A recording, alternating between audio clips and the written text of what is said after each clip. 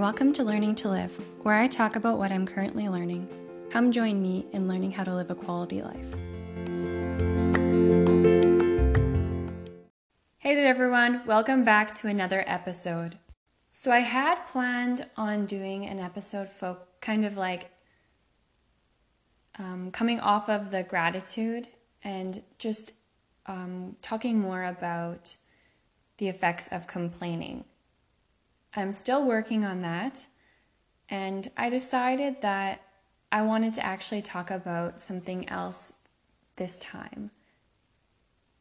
So what I want to talk about is desensitizing or exposure therapy. And essentially it is exposing yourself to your fear. And it sounds so scary, and it is. So I've been recently actually starting to do this. It is a lot of work and it's hard, but it's worth it.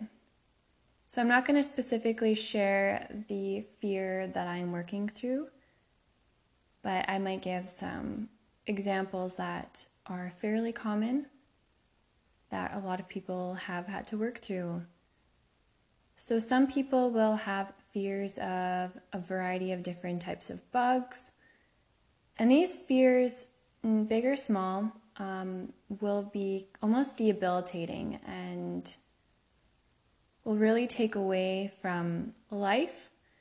Well, it's like as people create them to be way bigger than they are, and then it'll really get in the way of us being able to enjoy the moments that we normally would have been able to. So for example, if something traumatic happened and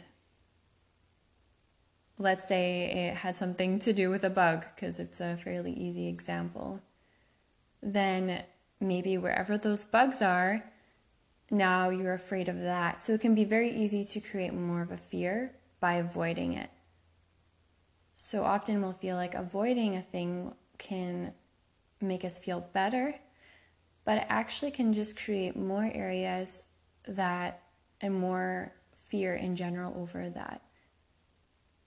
So it could be fear of the grass then because bugs are there, or fear of trees, or could even be like fear of water.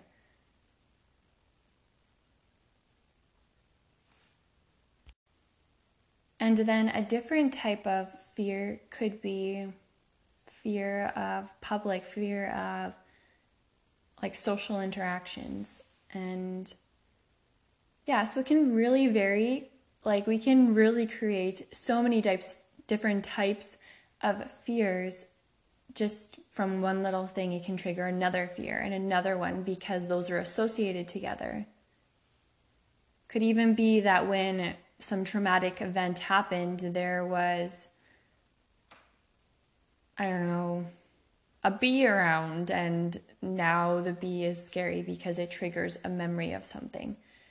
And it could just be that whatever else happened, and that's causing more fears, and it could be something that looks so small and that most people can totally get through and it's fine, and maybe they're not even afraid of it. But that is actually debilitating the person and taking away from their day, their life, and really shaking them up more than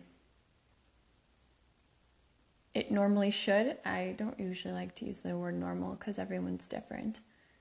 But anyways, a lot of the culture talks about, or society, however you want to say it, will talk about just kind of avoiding triggers, avoiding things that make you feel uncomfortable. And I've been really looking into it, and the way to treat anxiety, especially about things, is actually to expose yourself slowly, to slowly expose yourself to the thing that's actually causing you the fear. And it sounds backwards to the way that most people think of it, because we're taught to just avoid the things that make us feel uncomfortable and afraid. But really, to get through it is actually to go through the anxiety. and to actually have to feel it. But the thing that's different is to take steps to slowly get into it, and then each time you do it a little bit, then it's like, oh, I was okay, I'm still okay, and I did this thing that scared me, and you slowly get less and less afraid of it because you realize that you actually survived and it was okay.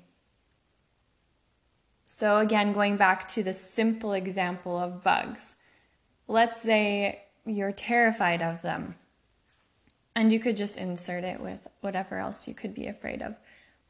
But it's an easy example to use. So yeah, if you're afraid of bugs, some people will start with, and some people are afraid of needles or whatever, like people will start with maybe whatever their fear is, they'll start with looking at like pictures or videos of the thing they're afraid of. And a lot of people are afraid of elevators as well. So I'm not sure where I heard this, but I feel like I heard this a lot, to expose yourself to it, like looking at pictures or videos until you're so bored of it. And just to do that like for a few minutes each time, or it's walking through an area that, like walking outside, if you're afraid of going outside, to walk outside for a few minutes and then go back in, and then do a few more minutes next time and then go back in, and do whatever you are doing for exposure therapy, to do a little bit of time and to increase that each time. And then maybe if it's bugs again, then after you would look at a picture of that fear, of that bug or whatever, and then you watched videos, and then you were terrified, but then slowly you got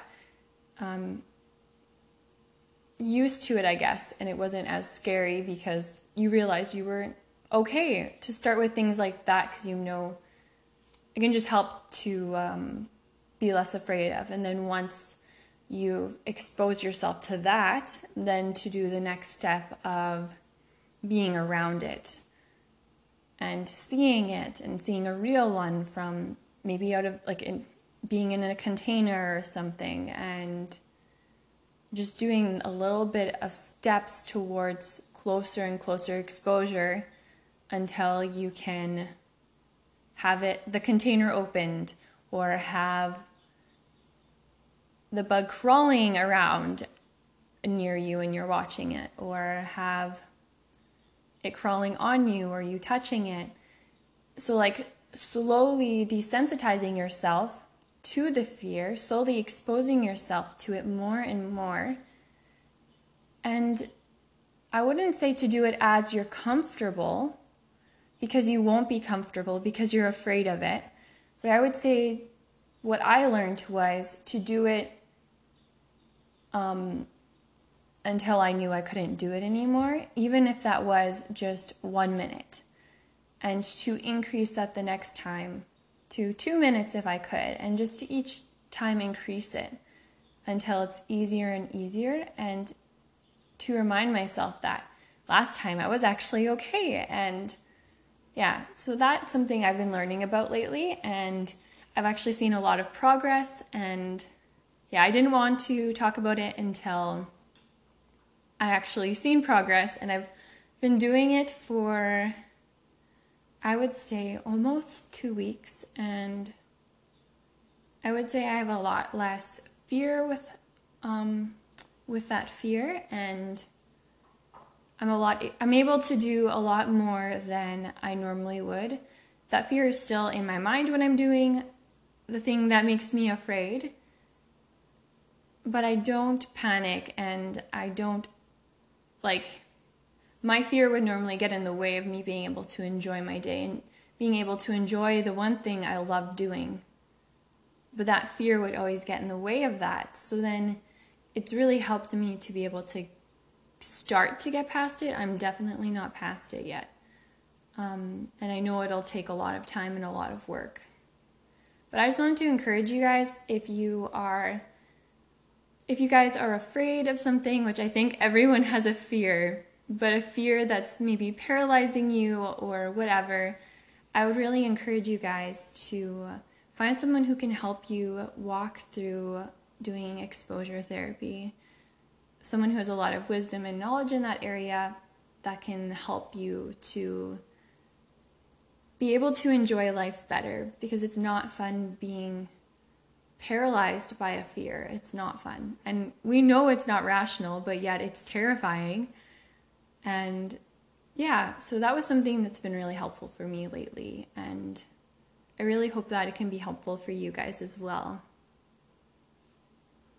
One little thing I wanted to add was some people will write a list of 10 fears that they have that really affect them, and then start at the top and work through that one. And then one being the most fear, like the scariest, and then 10 being not as scary, but still affecting you.